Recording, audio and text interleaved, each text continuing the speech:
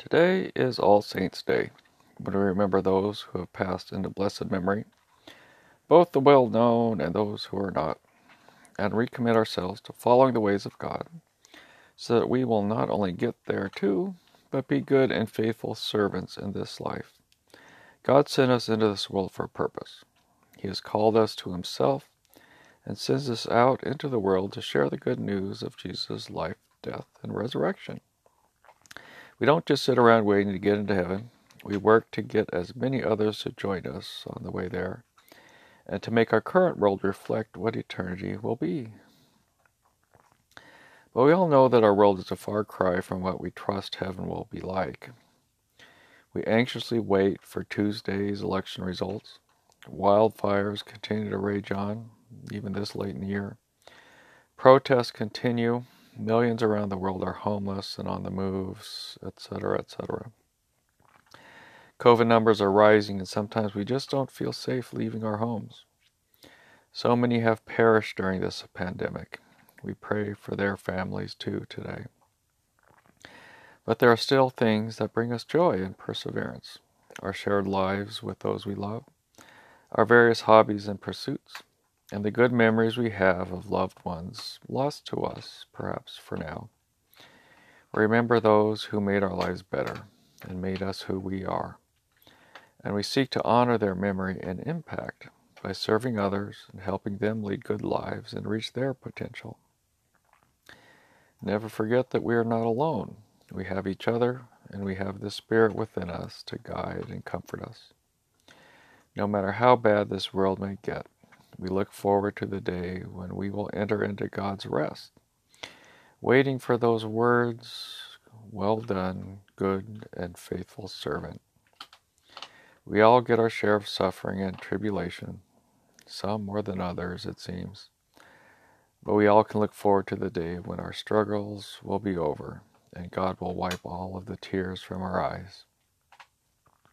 As the writer of the book of Hebrews reminds us, "Therefore, since we have so great a cloud of witnesses surrounding us, let us also lay aside every encumbrance and the sin which so easily entangles us, and let us run with endurance the race that is set before us, fixing our eyes on Jesus, the author and perfecter of faith, who for the joy set before him endured the cross, despising the shame, and is sat down at the right hand of the throne of God. For consider him who has endured such hostility by sinners against himself, so that you may not grow weary and lose heart." Certainly it is not inherently wrong to have comforts at home and toys to play with, but we also were put here to work for Jesus and be fruitful disciples. This takes effort and perseverance. We want to be productive and faithful while we're here. We want to grow and mature. But we still don't know just what we will be beyond this life.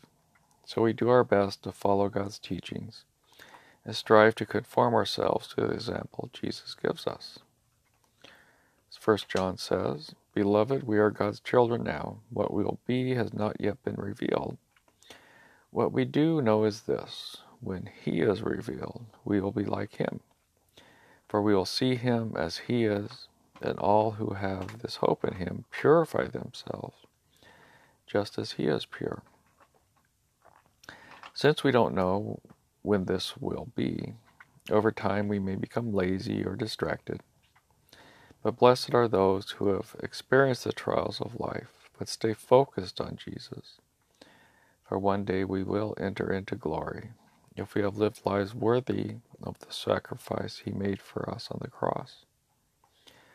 Most of the things Jesus praises in our gospel reading today are not things our world values: humility, mercy, purity, persecution, mourning, etc. But these are the things that make us great in the kingdom of God. They are the things that touch the heart of God. They are guidelines for us to follow, the things God looks for in us. When we allow such things to transform us, we go closer to God and attain ever higher levels of holiness. as the Spirit grows our hearts and increases our capacity to love God and love our neighbors. We may look back at others and see that we have fewer possessions. Perhaps we're not as famous, powerful, or particularly good looking. But even though we may be poor in the ways of the world, we rejoice that our heavenly award awaits, and it will be greater than anything we can imagine.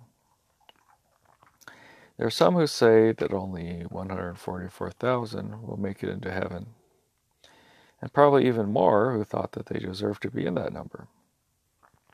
But Revelation also tells us that a great multitude, which no one could count, from every nation and all tribes and peoples and tongues, standing before the throne and before the Lamb, clothed in white robes, and a palm branch in their hands. And they cry out with a loud voice, saying, Salvation to our God who sits on the throne and to the Lamb.